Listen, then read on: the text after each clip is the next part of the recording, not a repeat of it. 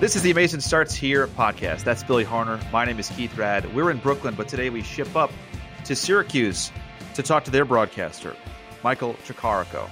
The AAA roster is made up of a lot of the guys, probably all the guys that were at the alternate site in Brooklyn, so we'll chat about that. And then some renovations that happened in AAA. And Billy, you know this because you're a huge promotions guy. It's a tough year to do anything, but for Syracuse, it seems like the stadium kind of speaks for itself this year as they get ready for 2021. Yeah, they had a $25 million renovation to the ballpark. They've added all sorts of new party areas. They have like a home run portion, left field and right field, and different catering options. And it's a beautiful brand new ballpark that's going to be opening with a reduced capacity, just like ours. It's a bigger place, so they'll have a little bit over 2,000 fans. But it seems from everything that we've seen online, and I've talked to people in the Mets organization that have been up there, the renovations came out beautiful. It's a beautiful, almost brand new ballpark for them. So it'll be exciting to see what happens, now that this Mets affiliation in Syracuse will continue to grow. And it'll be interesting to see the type of team they have this year. They'll have sort of a mix of the veterans looking to get back to the big leagues and a few prospects as well, like Thomas Szapucki and Phileo Lee, that are looking to make their big league debut. So it'll be an interesting season for them. And Michael gives us a little more insight into what to expect with the AAA season this year. So, Michael, you're one of the lucky ones in the affiliate system. You guys start at home this week to open up the minor league season. So how excited are you to get the pipes back going again behind the microphone? Yeah, really excited. And I don't know, lucky or unlucky, sometimes I know teams might actually prefer to be on the road. It would have given our construction time a little bit extra time to finish a $25 million renovation project that we have going on. But I'll tell you, they did a fantastic job. I'm sitting up in the press box right now, and as I look out, this looks like an entirely different ballpark than what we saw just a year and a half ago when the last Syracuse Mets game was played here at NBT Bank Stadium. So, definitely a lot of excitement there. And we're really excited to be able to see our fans back at the stadium. I'm sure you guys are too. I bet you've heard from your fans a whole lot in terms of just how excited they are. And we're definitely looking forward to having, for us, it's just a little more than 2,100 fans here. So definitely a lot of excitement in this area. So you touched on a little bit of the renovation up there. What are some of the big things that got changed over or facelifted, or new things that are added out to the ballpark there? Yeah, I mean, just from the start, when you drive up to the ballpark, we've always had an interesting stadium here where, some stadiums, especially nowadays, are built more into the ground. But this stadium is almost, someone described it as like a castle when you drive up, just four levels high. And it has more of a, maybe not a major league feel, but maybe like a 4A feel here to the stadium as opposed to some others. But we got a brand new home plate entrance gate. It's our Mets home plate entrance, great opportunity for photo ops and whatnot for fans. Sometimes you don't realize how far paint can go. It's something that's really small, but it just gives things a fresh look. But then inside are where really the major changes were made. And we have a brand new, a huge party area past the left field wall, where there's a 50-foot long bar, great vantage point, built really high up to be able to stand or sit down and look back towards home plate, which I think really plays well to this stadium with how high it's built up. So there's one of those in left field. There's another party deck that's in right field. And then our banquet room that was down the right field wall, that's been completely torn down and built anew now as the Metropolitan Club. And it's one of the best, party areas or banquet halls that I've seen at a major league or a minor league stadium. So, the New York Mets and Onondaga County and the state of New York certainly, put the $25 million to great use. And that doesn't even touch all of our seats were completely torn out, and we have new seats in both the lower bowl and upper deck, a couple of cool party areas and turf berms down both the lines. Our video board's the same video board, but they actually have the state of New York outlined around it, which is kind of interesting, and I think that'll catch a lot of people's eyes. And it actually lights up. Like if a home run's hit, you can kind of have orange and blue lighting going around the outside. And we have brand new lights that went in. In the past, it took forever if you turn the lights off for them to get back on. It took like 10 or 15 minutes. Now they go on and off instantly, and you can do a bunch of different colors with it. So there's definitely a lot of different features here at the stadium. And just one or two of them would, I think, get people excited. But the fact that we have many of them to point to, I think, is a really exciting feature.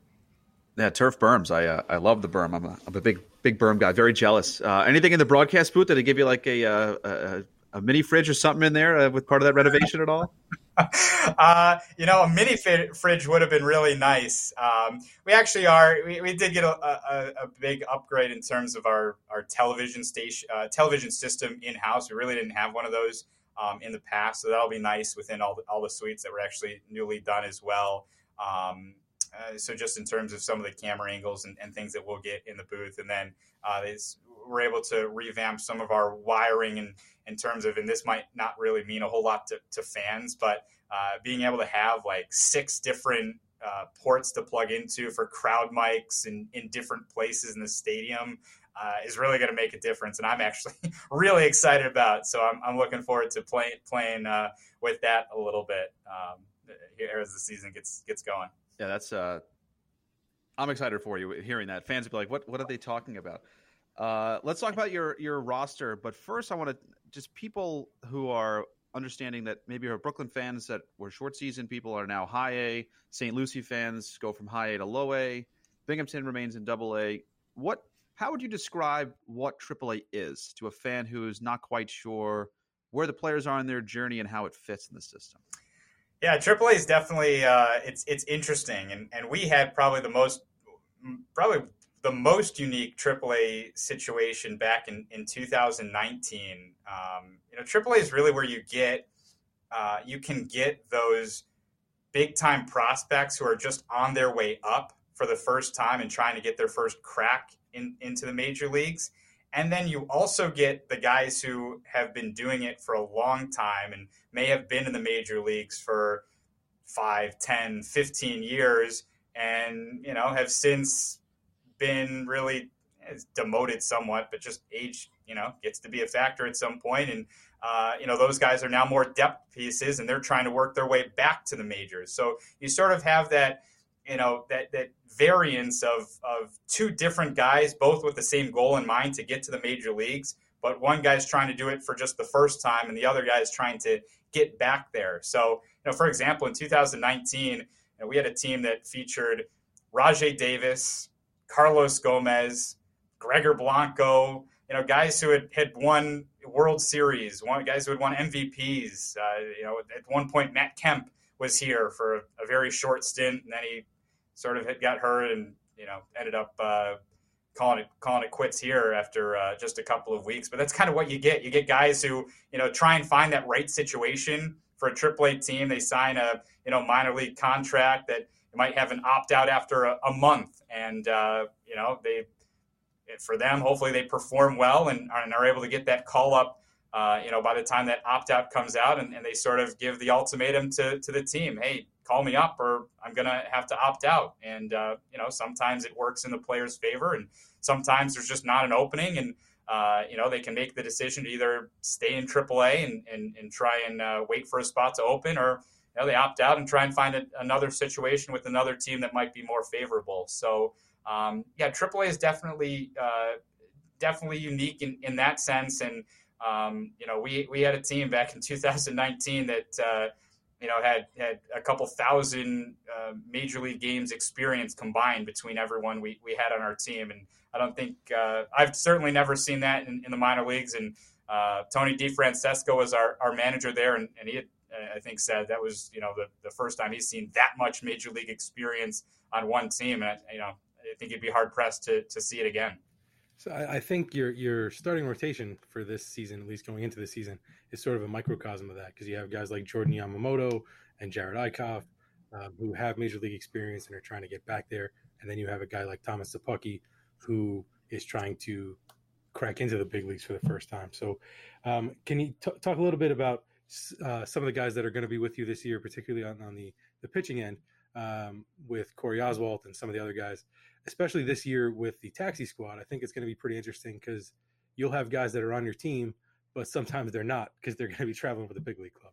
Yeah, I'm really interested to see how that works, because I think, as a major league team, you want to be able to have those taxi squad guys that are there at a moment's notice, but you have to balance that with being able to get them live reps and that game experience. So I'm interested to see, how the major league teams end up making that work as it goes on. But yeah, I think you really hit the nail on the head with sort of how our roster is going to be constructed, and especially with the pitching staff with some of those guys. And you even got a guy like a Sam McWilliams, right, who signed that big contract during the off season without having played a game in the major leagues, and really with having some questionable stats the last time he pitched in AAA. But he comes from a Tampa Bay Rays system that is known for its analytics and being able to develop guys. And it's not like the Mets offer was a unique one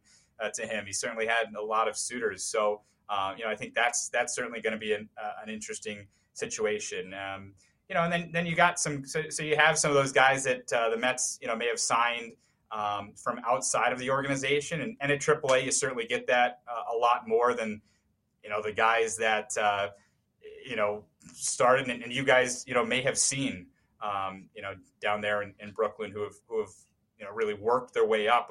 We don't have too many guys that have done that, and some of the guys we do have, maybe some less known names. A David Thompson, who was a 4th round pick back in 2015. We saw him at the start of last year, and he actually did pretty well. But he was a guy who there was no room for him, so he ended up being sent down to AA as some other guys came up. As far as the position player side goes, for some of the younger guys, a Khalil Lee, who was acquired by the Mets in the trade, the 3-team trade with the Kansas City Royals and the Boston Red Sox. He's one of the top prospects in the Mets organization. So I think there's a lot of people around here that are looking forward to seeing him. We didn't really have a lot of top prospects here back in 2019, just with all the major league experience, that was here. And, a lot of those top guys were traded away for some pieces. So this will be the first time. And again, it's not like there's any huge prospects here, but at least some bigger names. And I know one thing that I think Chad Kruger, our manager, is excited about is the amount of speed that he'll have to be able to use, especially in the outfield with, Khalil Lee and John-Ashwi Fargas and guys like that in the outfield. So I think there's a lot of good tools with this team that guys can be used in different ways. So we saw Chad Kruger here for the alternate site. You have to please do some sort of feature or something on that crazy van car that he has. I don't know if you've seen this thing, but it is like I haven't yet. It's in like an armored tank. I think Billy was asking me if he got a military contract to look at this thing. Billy, he was giving tours to the security guards in the parking lot who were like, "Oh my God, what is this thing?" He lives in it, I think, basically. Yeah, he rolled up and it looks like a mobile dog grooming car. Like it's just a gigantic like Sprinter, and it has like ladders that go up to the roof, and it's like military green, and it looks like he's driving the Pope in the back or something like that. He's got to keep everybody safe. It's very unique. I'm not necessarily sure it's street legal, but he drove from Brooklyn up to Syracuse, so I guess it is. I'm glad you mentioned that, because now I definitely have to talk to him about that and take a look at that tank that he has. Yeah, Pimp My Ride Syracuse edition. That'll be day one on social media. Oh God. So we've asked other broadcasters what they think of the 6-game series deal. I put on Twitter the other day that we were watching the Mets and the Phillies in that first game, and obviously, tempers were flaring with Dom Smith and Jose Alvarado, and it was like, oh my gosh, this is game 1. They have 2 more left. In the minors, there's going to be 5 more left after that if that happens in game 1. With that mixed in, what are your thoughts, if any, on the 6-game series? Yeah, it's actually interesting you bring that up, because I know we had the other broadcasters in our division, which includes Buffalo, which Buffalo is going to be playing in Trenton this year. And when they're in Trenton, they're going to be the Trenton Thunder. But when they're on the road, they're going to be the Buffalo Bisons. That'll be interesting. Yeah. I've never been more confused about anything in my life. Yeah, the Blue Jays are going to be playing in Buffalo Stadium, so Buffalo has to go to Trenton. But the other teams in our division are Buffalo, Rochester, Lehigh Valley, Scranton, Wilkes-Barre, and now Worcester, who used to be in Pawtucket. But the broadcasters in our league were on a call, and someone actually brought that up. Like, do you think the 6 games will lead to some tempers flaring? I don't know. I personally, I didn't even think about that until those guys brought it up, and then you bring it up. So I think it's possible. We opened with Scranton Wilkes-Barre, and last year there was some scuffle. Like guys came out of the dugout, and we were that team that had all the major league guys. So if they felt that somebody did something that maybe wasn't was part of the unwritten rules, then they would let you know about it. There was like a home run celebration that a Scranton Wilkes-Barre guy did that caught our guy's attention, who said something, and that carried over into the next game. We played Scranton a lot after that, and nothing really happened. But maybe something happens now with a 6-game series. If that series, that was towards the end of that series, so maybe if that series was 4 or 5 more games, maybe something does happen. You hope it doesn't, especially with all the COVID protocols and guys being told they have to stay away, just separated from guys on their own team. But I know Major League Baseball is definitely taking a closer look if guys from the 2 teams are in close contact. So from like a rivalry standpoint or something, I think you might have to keep some sort of eye on it. But I'm hoping it. I mean, from like an entertainment standpoint, like sometimes it's like, all right, let's see it, but from a just COVID standpoint and just baseball standpoint in general, you don't want anyone getting suspended or into hurt from any stupid stuff like that. Yeah, I mean, from our perspective, we played the Hudson Valley Renegades, who are the Yankees affiliate, 30 times this year. So if there's not some type of bad blood, I'm going to be absolutely shocked. So we talked about the one change, obviously, with the 6-game homestands, but Major League Baseball is also experimenting with some other rules. At the AAA level, it's larger bases, I believe. So just sort of go into a little bit about that. And you mentioned the speed. I know that's something that I think a lot of minor league managers are expecting. The changes at our level, it's you have to step off to make a pickoff throw. At your level, it's a larger base. So I think even those subtle changes, a lot of people think those might lead to some more stolen bases and speed being more of a factor in the game going forward. Yeah, definitely. I think that will absolutely lead to more offense because it's even not just the stolen bases, which I think will be up, but even some of those closer plays, even just the home to first, if the base is a little larger. I mean, game of inches, normal time, normal base, you might be out. Here you're safe. So I think in some situations it could certainly, like in those situations, those might be more of a smaller size, but I think it can make a difference. The stolen bases, I think, will be huge. And I am interested to see if that leads to more excitement in terms of steals, hit and runs, and things like that. I like that stuff. It was funny in 2019 with Tony. We had a game towards the end of the year, and I had a great relationship with Tony DeFrancesco. Now he's kind of a roving instructor in the organization after he was the first base coach for New York last year. But I would have conversations. He loved to play small ball and have guys run. And the fences here, the outfield fence, since the renovations, the left center field fence has moved in from like 385. It was pretty deep in left center. So Tony would always say like he would like to play a little more small ball, try and get some hit and runs going and whatever. But there was one game where before the game, I was told Tony, I was like, if we get in the bottom of the first inning, why don't we, if so-and-so gets on, maybe we, hit and run. You haven't really been calling many hit and runs much. And there you go, bottom of the first inning, leadoff guy walks, and Tony calls for a hit and run. Ball's hit down the left field line for a hit, and the guy in first scores. And I'm looking at Tony, and I could see he was like looking up at the press box. And I don't think I've ever been more proud as a broadcaster. Like I'm making that call, and I'm like, wow. The excitement was a little more excitement than is warranted for like a midweek bottom of the first inning, RBI double, but that was fun. So I'm looking forward to seeing if those larger bases here in AAA, play a difference in terms of the stolen bases and some more of the things that might get some more offense and more excitement, just more action in general. That's a terrific story. I'm sure you were like, it was almost as if you had scripted that call. You were like, this is too easy. So for this year, because the relationships with coaches and players is huge, and hanging around the batting cage, home and road, broadcasters are not part of the traveling party this year, but exceptions are made here and there. Plans are different everywhere. What's your plan for road games? What can Syracuse Mets fans expect this year? Yeah, so I'm fortunate in that the plan right now is for me to travel to all the home games and then to travel to all the road games. I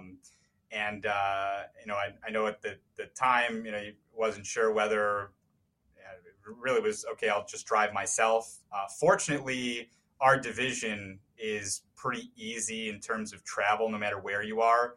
And I think here in Syracuse, we probably have the best travel in the entire league, even when we have to go other places, because we'll never drive unless we're coming home and it was like a late Sunday game.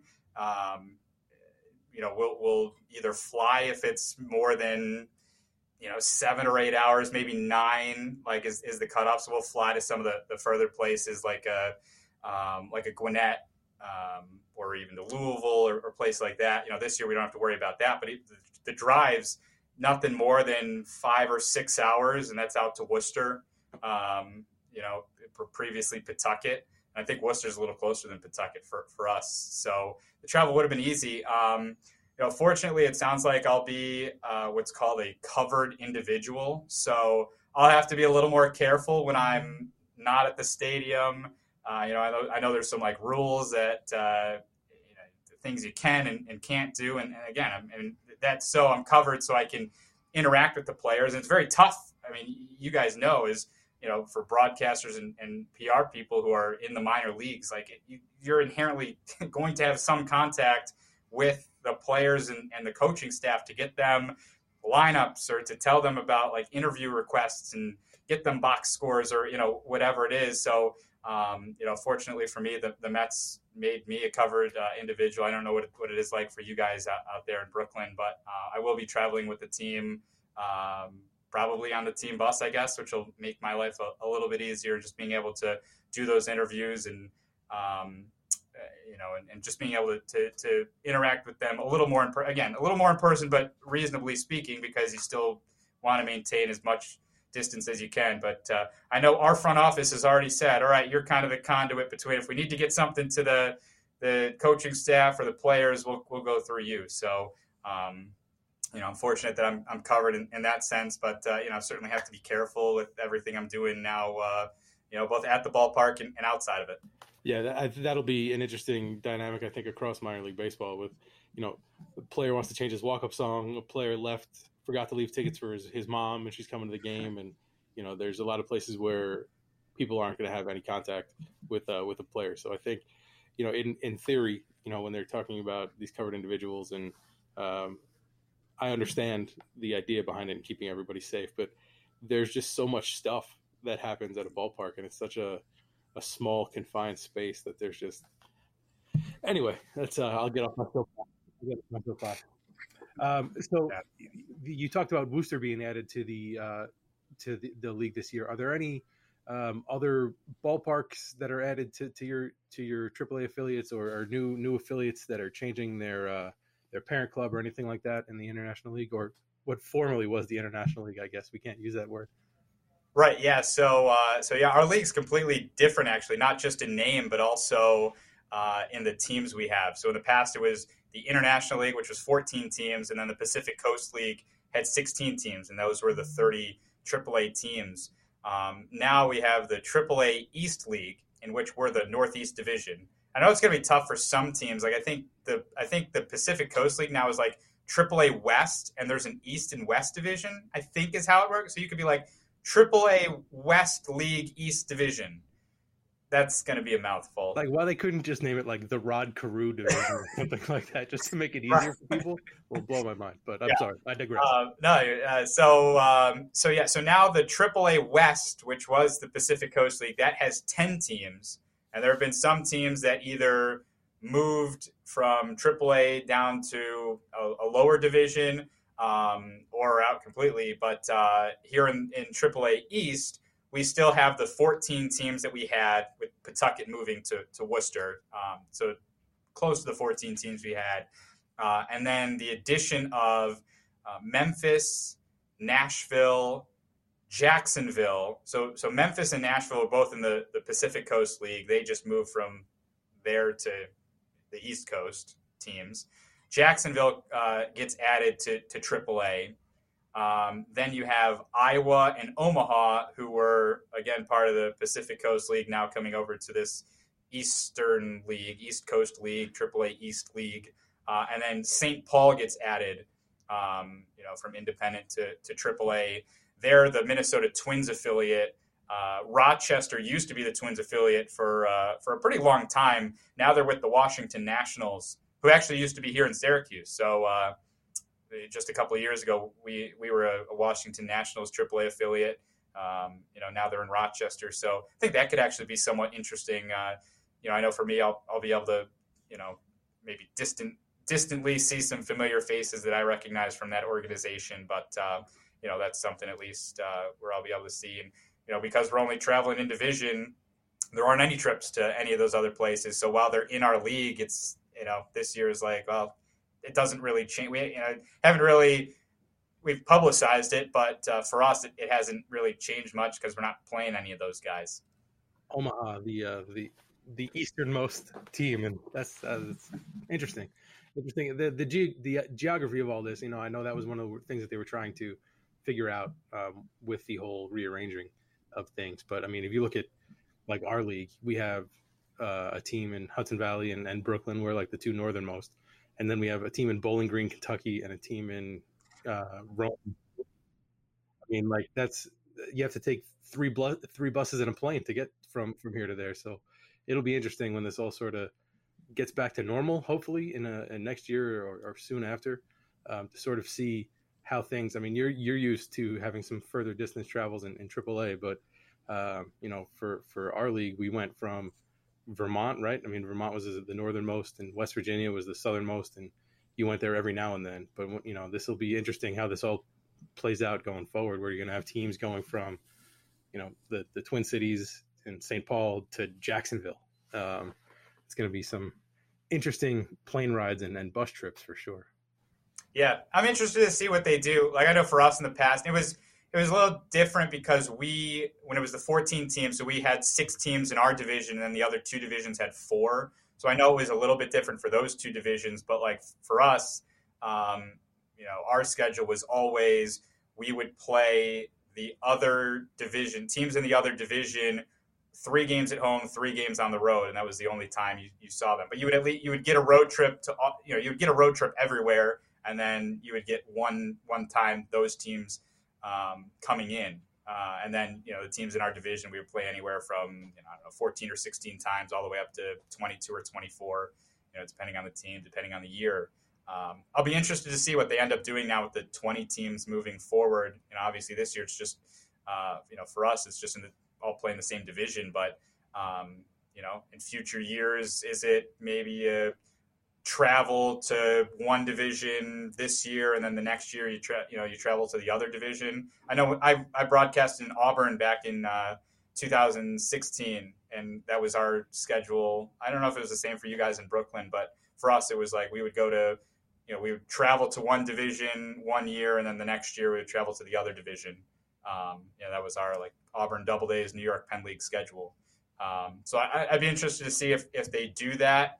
In future years for our 20-team league, or I did game it out in like in a 140 or 142 game schedule that they were going to have. Like, you could do one trip to each place and just shorten the amount of times you play teams in division. But like, if you do want to reduce travel, that's not the idea. So I don't know. There's a lot of things that they can do, and maybe now that with COVID and everything, that could change things moving forward too. I'm for the European relegation model where, whoever comes in last place in our division has to go to Rome the next year and sit on the bus for 15 hours. But I don't think that'll get through for some reason. We're going to get letters from people from Rowan, Georgia saying, just get down here for 1 second. You'll see how amazing it is. But Michael, you're getting going here. You're the luckiest broadcaster in Syracuse. The word cold doesn't come up when we interview you because you are like a flower in the summer and spring here. Everybody else does football, basketball in the cold of Syracuse. But good luck this year. Thanks for coming on. And hopefully we'll send up players to AAA as often as we can. Enjoy those new crowd mics. Yes. Thank you, and I appreciate you guys having me on. Always great to talk to guys like yourself and talk some baseball. I finally have it. It hasn't necessarily it's starting to hit me finally. Like, baseball's actually going to be played. It's going to be really fun. So good luck to you guys during the season. I know we'll be in touch. So yeah, definitely looking forward to it.